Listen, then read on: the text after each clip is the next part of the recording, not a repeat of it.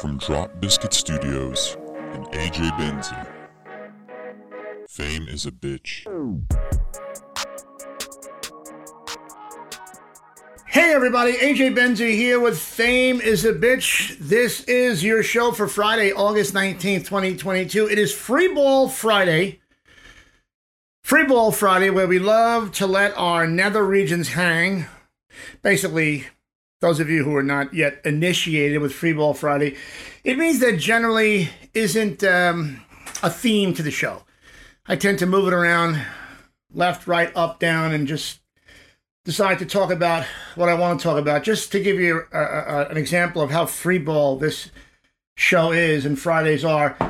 The ring finger on my right hand has been infected. The tip of my finger has been infected. I don't see anything in there, a piece of metal, a piece of wood. Nothing has come to the tip. I've tried to break the skin open with scissors, with a knife, with nail clippers, needles. It doesn't, nothing comes out.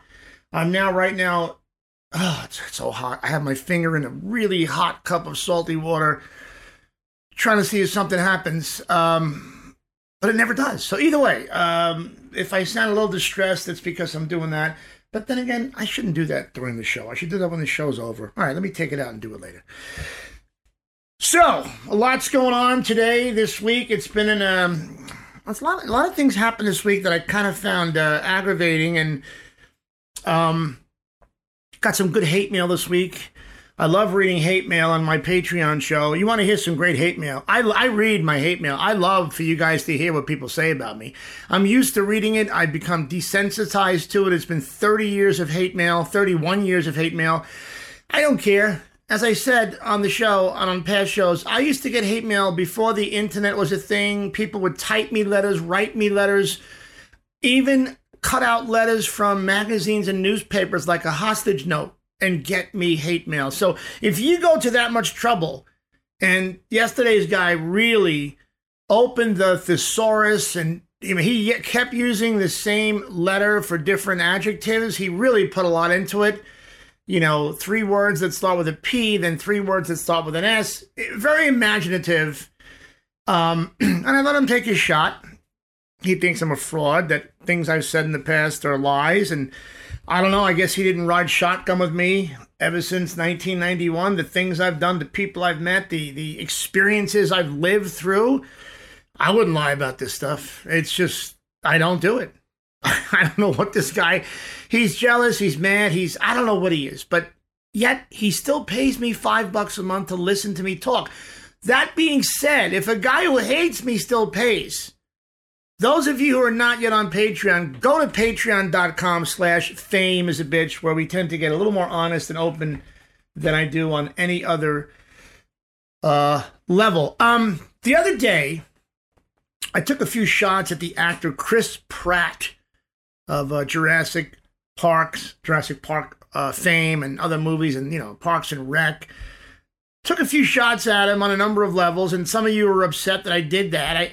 I guess those of you who maybe you're into religion, you're religious folk, because Chris Pratt he's a big hunter. He believes in that stuff. I gave him some crap about the fact that him and his ex-wife, Anna Faris, didn't know how to handle animals they rescued and had to rehome them. I don't like people like that. Get your shit together.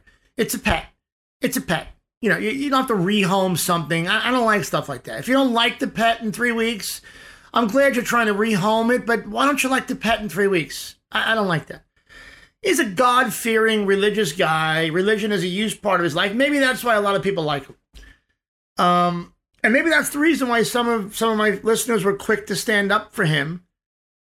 But the word is, I had mentioned that Chris Pratt's new series on Amazon Prime is called The Terminal List. And a ton of critics panned it. They panned it as right-wing fantasy. Basically, the show and Pratt have a target on their back since this show doesn't promote critics' agendas. Basically, it means it's not a woke show. Now, I like that part of it, as I heavily lean right, but I'm just not gung-ho on Chris Pratt. I think he's a bore. But now I found something out that might make him inch up my list of, good men, good actors, and maybe, just maybe, I might have to take them off my shit list. So here's what's up. Bryce Dallas Howard, his co-star in Jurassic World, she just recently revealed that she was paid a ton less money than Chris Pratt. This has been going on in Hollywood for, dare I say, a century. But it's been going on for a long time. You've read about certain actresses who've campaigned to get more money. Scarlett Johansson comes to mind, and they've broke down the bigwigs in Hollywood and cut those big checks. But by and large, women get considerably less than their male co-stars. So initially, it was reported that she got paid so much less. Back in 2018, Variety said that Bryce Dallas Howard was making $2 million less than Pratt for Jurassic World: Fallen Kingdom. She made $8 million. Pratt made 10. I know there's a $2 million shortage there, but I don't know anybody that can complain to make $8 million for 40 days work. But they're in this field and they're allowed to complain. But now Bryce Dallas Howard has opened up about the gender pay gap in an interview, and she wanted to clarify that this disparity in how much less money she made was really inaccurate. She said the reports were interesting because I was paid so much less than what the reports even said. So much less. She said when she started negotiating for Jurassic, it was 2014. It was a different world back then. You never heard big talk about women getting equal pay, as bad as that sounds. And fortunately, when you make a Jurassic Park movie, you sign up for 3 movies. So your deals are kind of set. They're set in stone. And she wouldn't say how much the pay gap was, but she did share the fact that she discussed this situation with Chris Pratt. He didn't like the way it sounded. And he decided, I'm going to help you get equal pay on other franchise properties that don't have contracts set in stone, like video games and theme park rides. That's a big thing.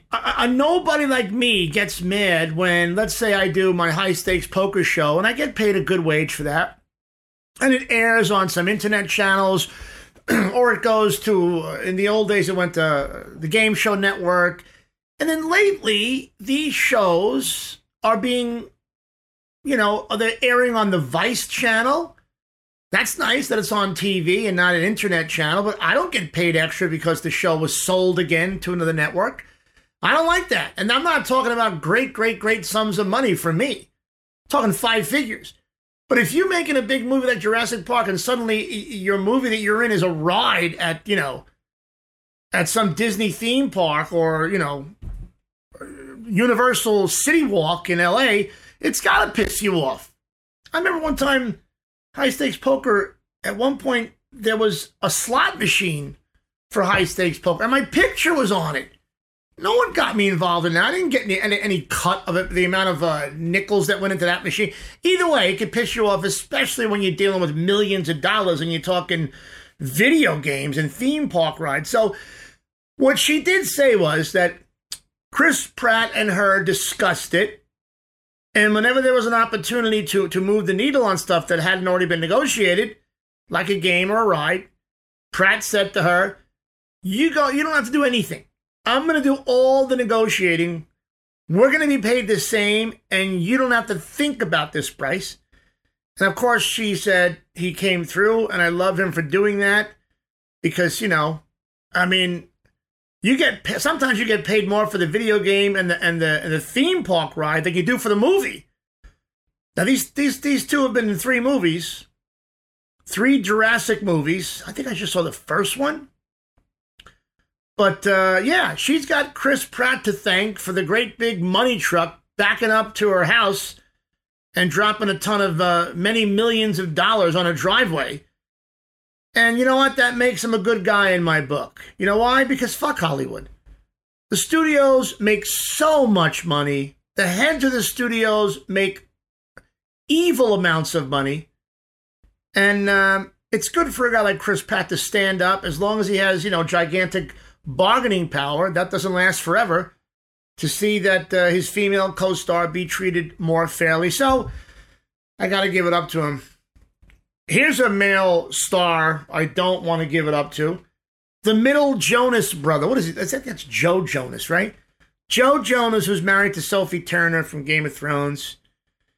He decided to make a commercial, an infomercial for Botox or some kind of filler that you put in your skin, to smooth out the wrinkles and make you look younger.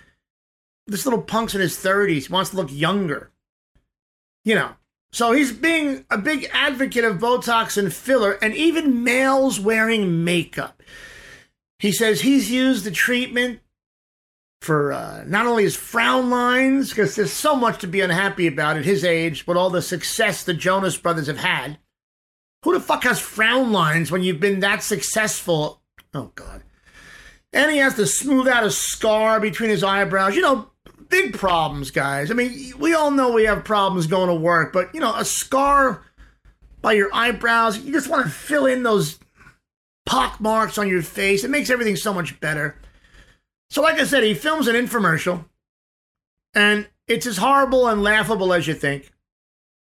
But he hopes by speaking out about his cosmetic treatments that other men might feel comfortable doing the same.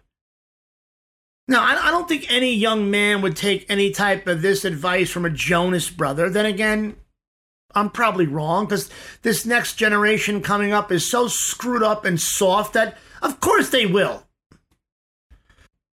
And Joe Jonas was quick to say, I always hear people say things like, oh, men can't do this, or it's weird for guys to do that. And I think there's a stigma that's fading, and I like that. Guys are more openly wearing makeup, and it's great to see. It's like, do whatever you want, It's a beautiful generation that we're living in. Oh, Christ. He also spoke with Allure magazine about his new partnership with this drug, Xeomin, Xeomin. Very easy procedure, men out there. I didn't feel like I was going into a big thing that you only see on film and TV. I went with a friend, and they also did it with me too, and it was so not stress-inducing. To me, there's nothing more beautiful than confidence. Yeah, you know what?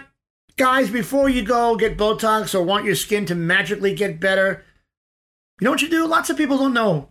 You don't need a 14-step skin routine. Drink a lot of water, change your friggin' pillowcases once a week. That works wonders. But Jonas is not the only major name working with this drug.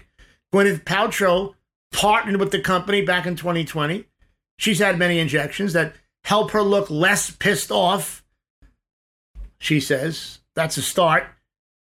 Gwyneth Paltrow is one of those chicks. There seems to be very little about her that most men would find irresistible. Let's put it that way. She doesn't have a look that is very inviting to men, on a number of different levels. Let's say that.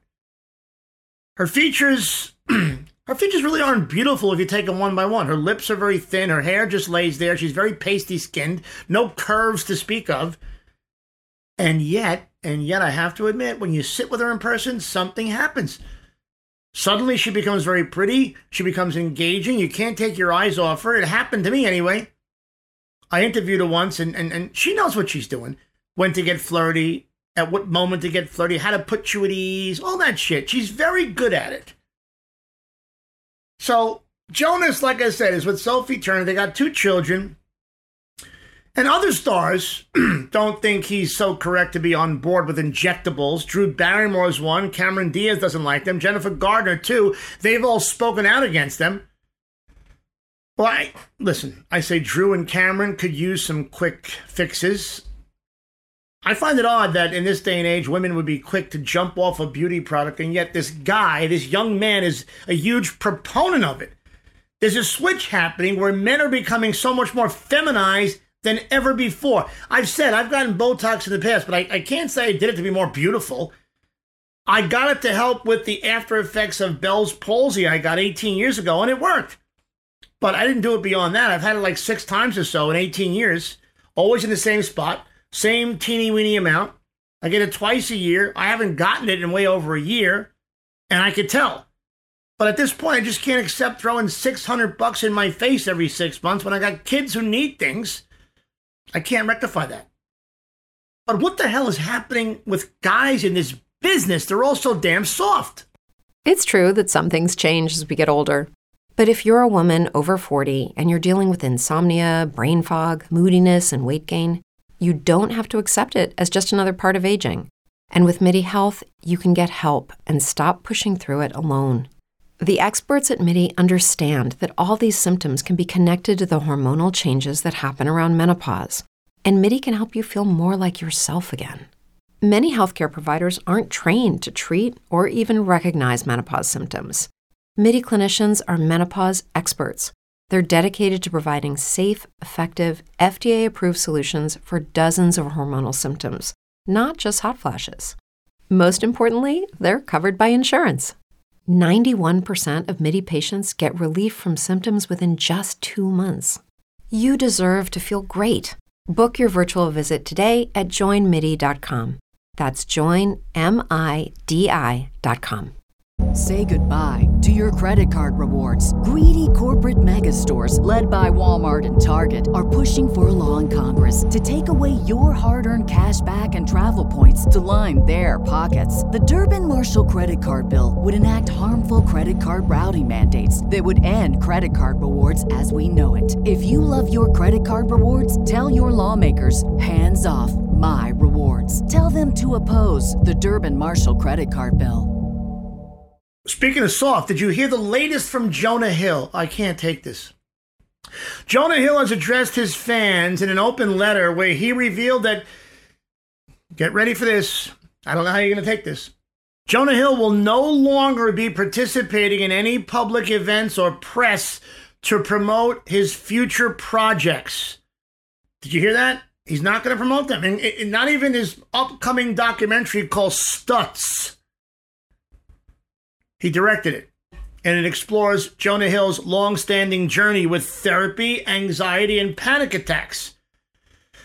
And he said, I finished directing my second film, a documentary about me and my therapist, which explores mental health in general, called Stutz. The whole purpose of making this film is to give therapy and the tools I've learned in therapy to a wide audience for private use through an entertaining film. And to that I say, isn't it obvious those tools aren't working? If you can't talk about the film, then the tools are not working, Jonah.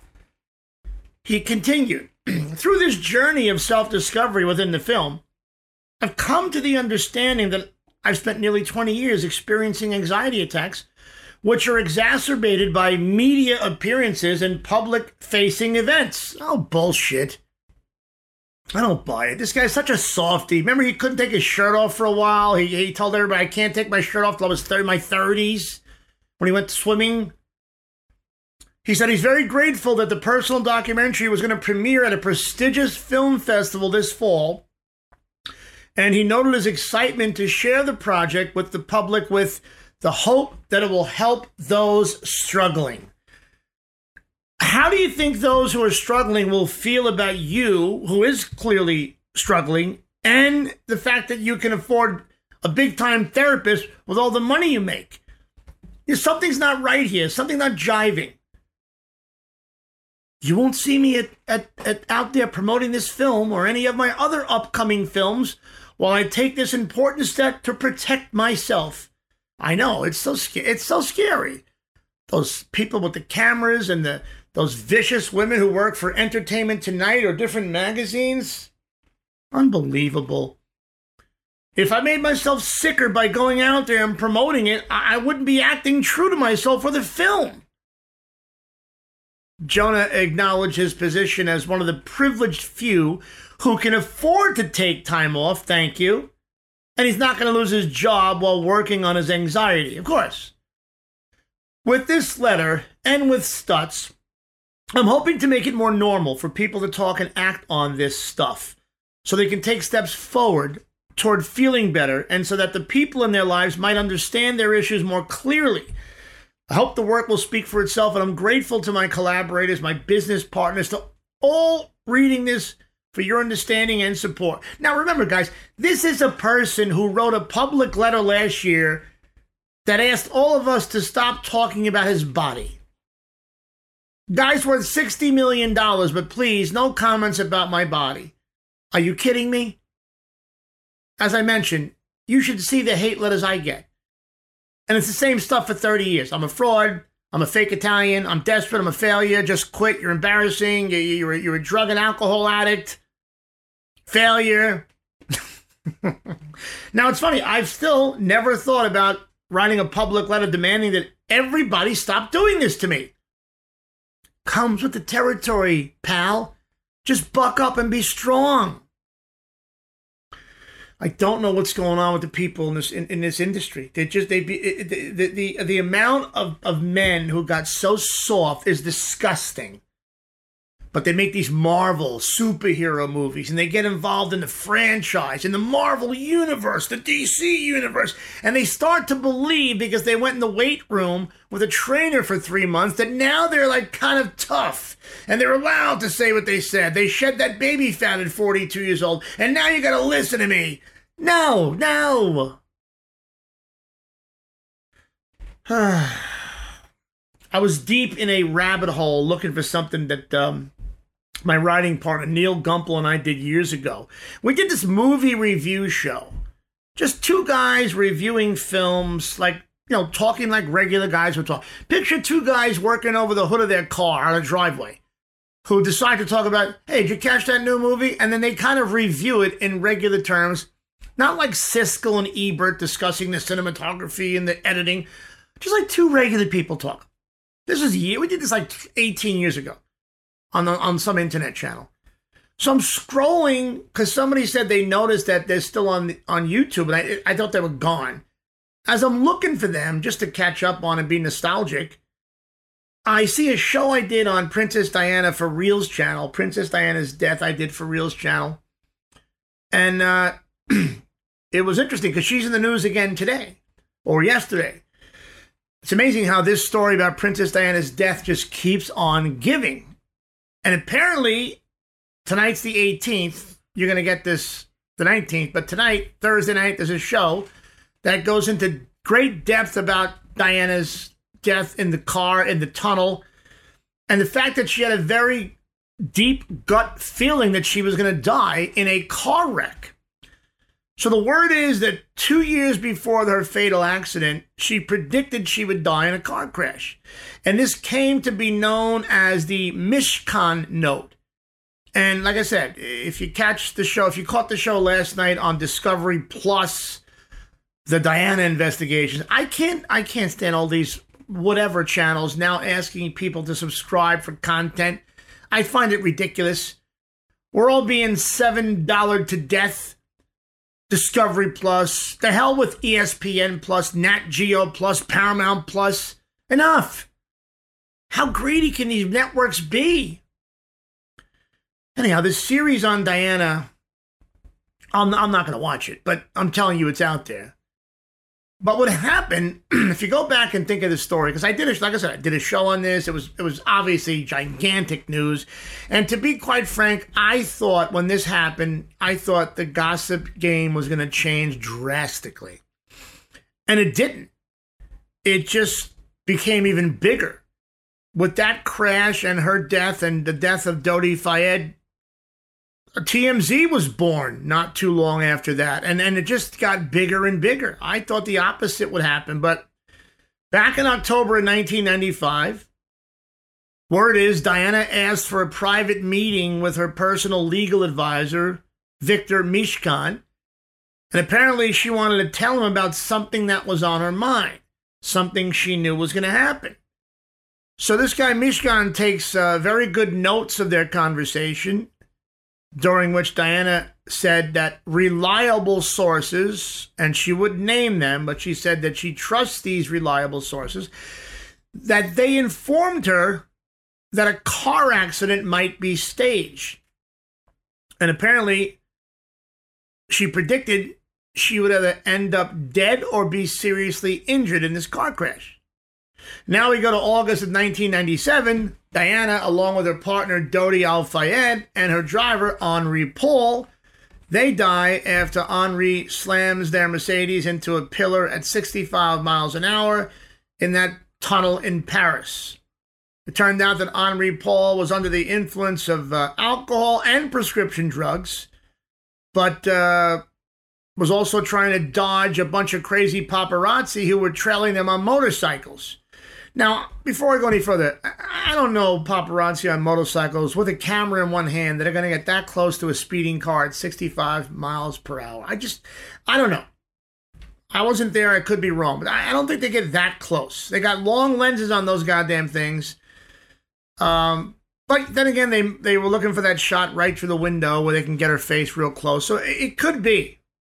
And those shots are worth hundreds of thousands of dollars if they're sold. And they look just right. But according to people in this docuseries, Mishcon gave the note of his meeting with Diana to the London Metropolitan Police Commissioner at the time, Sir Paul Condon. And it wasn't until after Condon's successor was named, John Stevens, when he got the post, at that point the public was made aware of this note's existence, because the first guy, Condon, had locked it away in a safe. Why he did that? You should ask yourself why. Why are you trying to hide something like that? It took the next guy to bring that out of the safe. Doesn't sit right with me.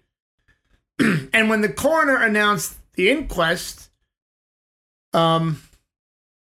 this guy, John Stevens, said, I made sure that that letter was immediately given to the royal coroner, who at that time was Michael Burgess, and then subsequently became Lord Justice Scott Baker.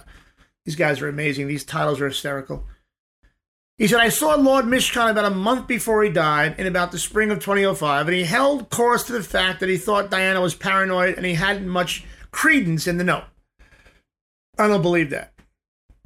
I don't believe you keep a note from the princess and not let that out, unless there was some ulterior motives or he knew of something afoot. Now, turns out there was a second letter allegedly written by Diana in October of 96, 2 months after her divorce from Prince Charles, that had a similar kind of premonition. And Diana's butler, Paul Burrell, at the time, published that note in his 2003 book, A Royal Duty. I could have a field day with that title, but I won't. It felt like it wasn't that hard for Diana to make this prediction that she'd die in a car wreck. You know what I mean? And I feel like she spent so many years being tailed by paparazzi and having dozens of near crashes and near terrible wrecks that what was she supposed to think would kill her? That her parachute wasn't going to open in a skydiving accident? That she'd die in a plane crash? You know, I'd be more impressed if she said she knew for a fact she'd be hit by lightning, and then that's exactly what would have happened. I mean, okay, car crash, we can kind of understand that. Doesn't exactly make her clairvoyant. But if someone said this is going to happen for real, that's pretty scary shit. And let's not forget this. I don't know if I told many of you people, some of you new listeners from listening through Drop Biscuit Studios, I covered Diana, obviously, back in my day, and I never knew anybody who knew how to play the press like Princess Diana did. I never met her. I never talked to her. I was in the same room as her once, and she has that aura naturally. It's an amazing thing. But I was never a big fan of the royal family. So it didn't really mean that much to me, the whole squabble and leaving Charles and Camilla Parker Bowles. That stuff never meant a lot to me. To me, Diana was a woman who was obviously married to a frig-faced bore who'd taken to cheating on her with an older, unbecoming woman. I mean, I felt badly for Diana, but I used to always question, what was a beautiful woman like her doing with that stuffy jerk-off? I get that she was mainly just living for her children at some point, you know, just sticking it out in the marriage to be with her sons, but like I said, she just wasn't somebody who I needed to idolize, put it that way. And I said this in the past. I told you what happened when she died. I had a producer at the E! Channel, Michael Danahy, gay man, huge fan of Diana, and like every gay man, obviously lived and breathed by whatever she did. One day I got a phone call from Michael on my cell phone. And this is what I hear. AJ, how are you? How are you feeling? First of all, I hate that question. I'm never any good with that question. I'll never ever tell someone exactly how I'm feeling. Because to me, anybody who asks that question really doesn't even want to know how you're feeling. Most people say it because they want to tell you how they're feeling. They're just giving you first crack at it. So I say to Michael, like I say to everybody who asks that question, I'm fine. Hanging in there. What's up? And he begins to blubber a little bit. I'm like, hey, you right? Michael, what's wrong? And then he lets it all out. Oh, been such a mess. Been such a mess. Meanwhile, I still have no idea what's going on. I go, is everything okay with you and your partner? What's up? What's going? And then he just bursts out. It's Diana. I've been crying nonstop since the news came out. Now, I admit, back then, when she died, my mind wasn't on gossip at all. In fact, the news of her death came at a time when I just left New York City for Los Angeles to work as a TV host, and my TV show was on my mind. I'd stopped writing gossip. I had no more daily deadlines. I kind of felt free and loose. I worked 2 or 3 days a week at E! It was really easy. The money was good. And I already informed my manager and my agent, like, from here on in, I don't want to be tied together with gossip. I want to work in TV and film. No more gossip. And my manager at the time, the great Howard Lapidus, told me, no, Pope, this is a mistake. You can't walk away from that now. You are gossip. Everybody sees you this way. It's not easy to erase that and move into another field, not after the effect you've had on people.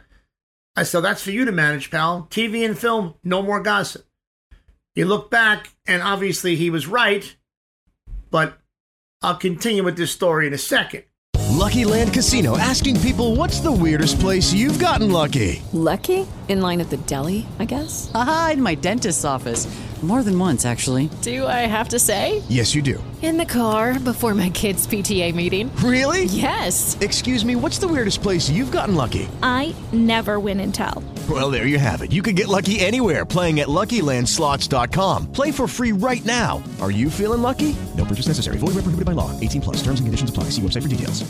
Hey guys, it is Ryan. I'm not sure if you know this about me, but I'm a bit of a fun fanatic when I can. I like to work, but I like fun too. It's a thing. And now the truth is out there. I can tell you about my favorite place to have fun. Chumba Casino. They have hundreds of social casino style games to choose from with new games released each week. You can play for free anytime, anywhere. And each day brings a new chance to collect daily bonuses. So join me in the fun. Sign up now at ChumbaCasino.com. No purchase necessary. VGW. Void where prohibited by law. See terms and conditions. 18 plus. It was always increasingly hard to part ways with gossip.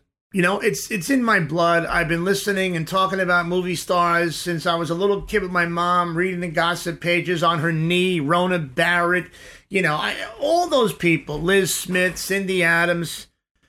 I was always a nosy person to begin with, and I love to ask questions and get to the bottom of things. And like I've said in the past, and it's something I didn't want to believe back then, but basically, you are who the world says you are. It's very hard to convince the world that you've changed direction. Once you are a certain person and you make a name for yourself in that field, you have to just kind of accept you are who the world says you are. But either way, I was so not into gossip at that point that, can you imagine a guy like me not caring about a princess dying in an ugly car wreck after a paparazzi chase? I mean, it's kind of open to interpretation, but there's reason to believe that Diana was killed because London's secret intelligence agency, MI6, wanted her dead on orders from Prince Charles and the royal family. And you can pick many reasons why they would have said that, but that wasn't on my mind. But if I had my gossip hat on, that's the way I would have thought right away. And in the coming days, I began to get more interested in the story. I saw the pictures of the wreck, and it got more into the grimy details of it all. And then it became really interesting for me to ponder what I think actually happened in that tunnel.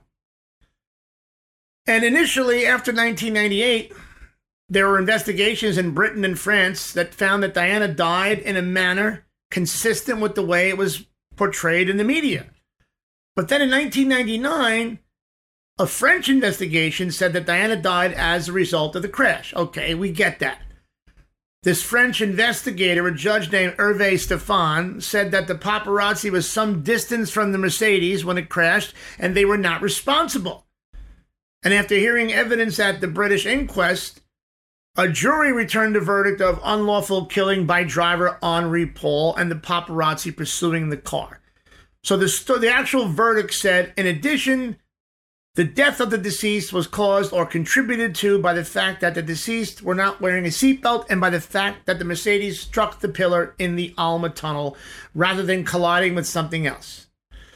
The British tabloid, the Daily Express, and Dodi Fayed's father, the Egyptian businessman Mohammed Al-Fayed, were really intent on spreading or at least introducing different theories to how this crash could have happened.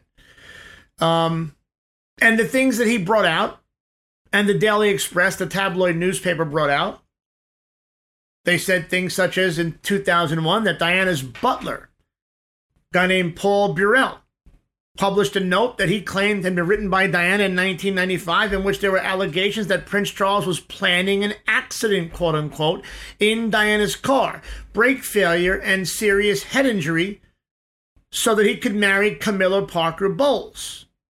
With that, then a special Metropolitan Police inquiry team was established a few years later called Operation Paget, headed by the Commissioner John Stevens, remember him, to investigate the bunch of conspiracy theories which led up to the British inquest. This investigation looked into 175 conspiracy claims that were made by Dodi Fayed's father. Just him alone. Let's fast forward to 2005. Prince Charles, as a witness, told Stevens that he knew nothing about Diana's note from 95, and he couldn't understand why she'd had those feelings. Well, that's bullshit. He knew that she knew there was some hanky-panky going on, so of course she could have those feelings. And Fayed's father has repeatedly claimed that he believes his son was murdered with Diana. And the two main theories that go together, A, is one or more rogue cells in the British Secret Service devised and carried out a plot to kill her. And an official campaign by MI6, which is the British Secret Service, to assassinate Diana was sanctioned by elements of the establishment.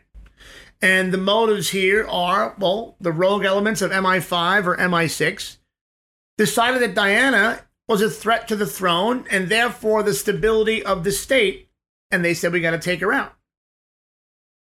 Because they're thinking, with similar motives to this possible rogue element, the official campaign was driven by a fear that Diana was possibly going to convert to Islam because Dodi was a Muslim. And the implication was that the two princes, William and Harry, would follow their mother's lead into Islam. And, you know, Prince Charles and the Queen were not having that. It may sound circumstantial, obviously, but you put it together and it's capable of raising enough doubt that maybe this wasn't an accident. And here are some of the questions and doubts that were raised by the investigation. Some things happened that seemed weird. The rapid disposal of the bodies. Diana and Dodi's bodies were gotten rid of pretty quickly. Diana had no post-mortem prior to her burial in Althorpe. And whenever you're a victim of a sudden death, a post-mortem is required by law in the UK. There's also something having to do with a missing white car, the Fiat. There was a huge, large-scale investigation by French authorities. And how could this car have evaded the police net around Paris? Everybody knows the car hit the Mercedes used by Diana and Dodi because there were paint marks on the Benz. And witnesses referred to the car lurching around the road at various speeds as both that car and the Benz entered the tunnel of death. Then we go to Henri Paul, the driver. There's a lot of misinformation surrounding this guy, but I think, and looking back on this case, he does have an enormous amount of doubt cast around him. First, people said he was said to be driving at up to 120 miles per hour. Some people say 60, some say 120. Was he really drunk? There was words that came in the press that said he was drunk.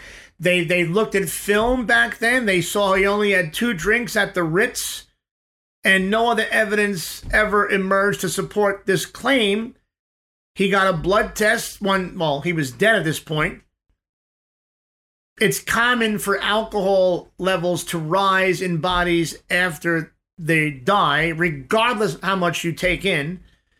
The test showed a high level of carbon monoxide, 20% in his blood. And experts say that this would have incapacitated him before he set off on the final car drive. And yet, if you look at the video outside the hotel, the evidence says he's walking around, talking normally, doesn't seem drunk at all. Was he an alcoholic? Well, as a pilot, he passed a bunch of rigorous health checks 2 days before the accident. His liver showed no signs of abuse on the postmortem exam. Now, there's this question that came up that this guy had multiple bank accounts, and he had in them balances that far exceeded his salary as the acting head of security at the Ritz. Some people suggested maybe, he was a long-term sleeper agent for a Secret Service agency, or maybe French intelligence.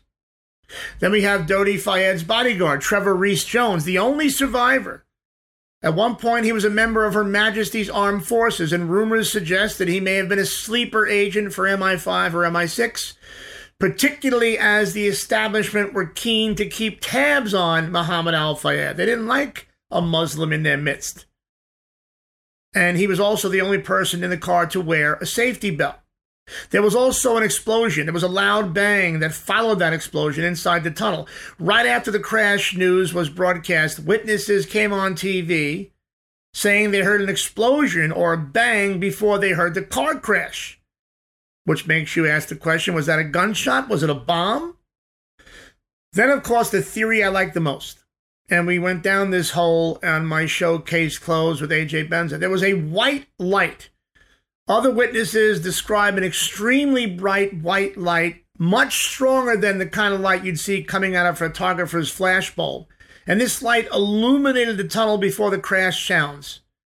Now, there are powerful anti-personnel flash guns that are available to private citizens out that way, but they're not very expensive to buy. But security forces, they've got access to much stronger tools.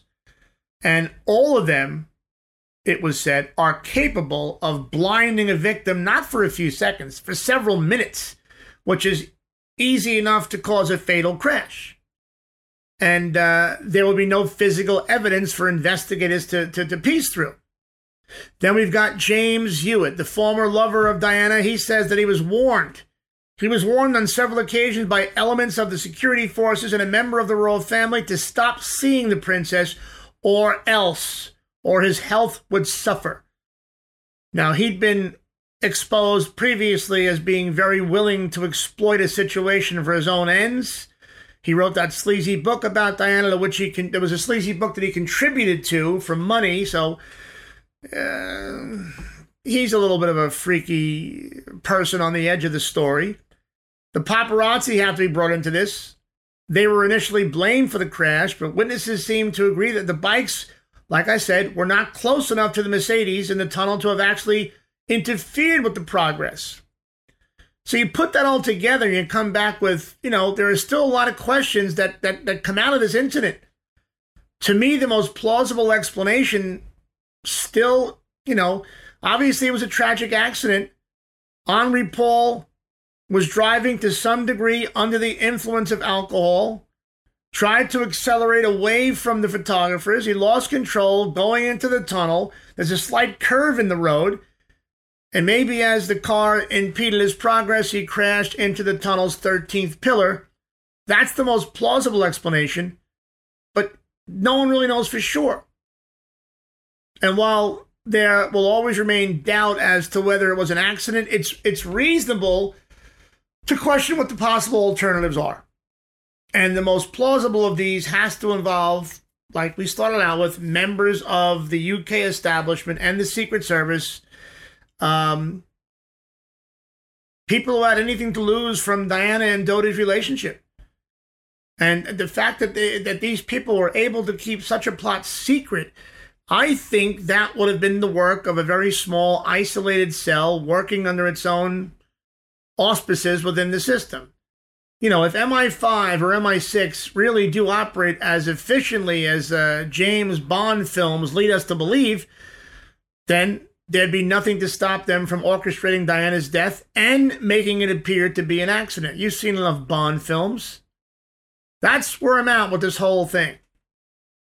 And then I remember when I told my producer, Michael Danahy, that I supported a few conspiracy theories that British Secret Service probably were ordered to kill Diana and Dodi, he cried his eyes out all over again.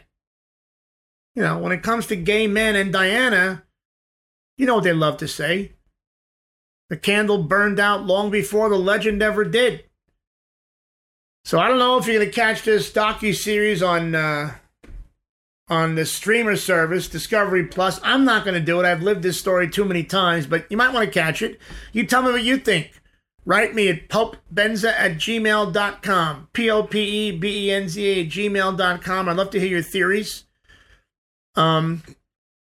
I love opening things like this up to the masses and getting your ideas about this stuff, your opinions about things like this. These are great conspiracies. These are stories about death that just never seem to go away.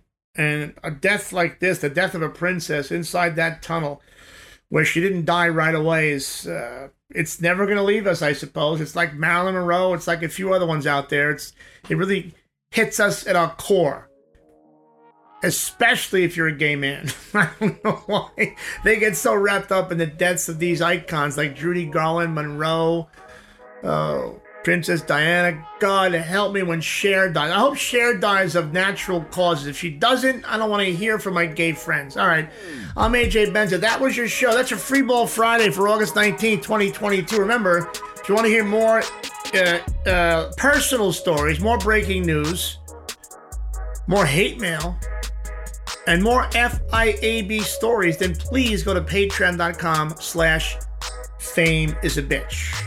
Other than that, I'll talk to you folks Monday. Have a great weekend.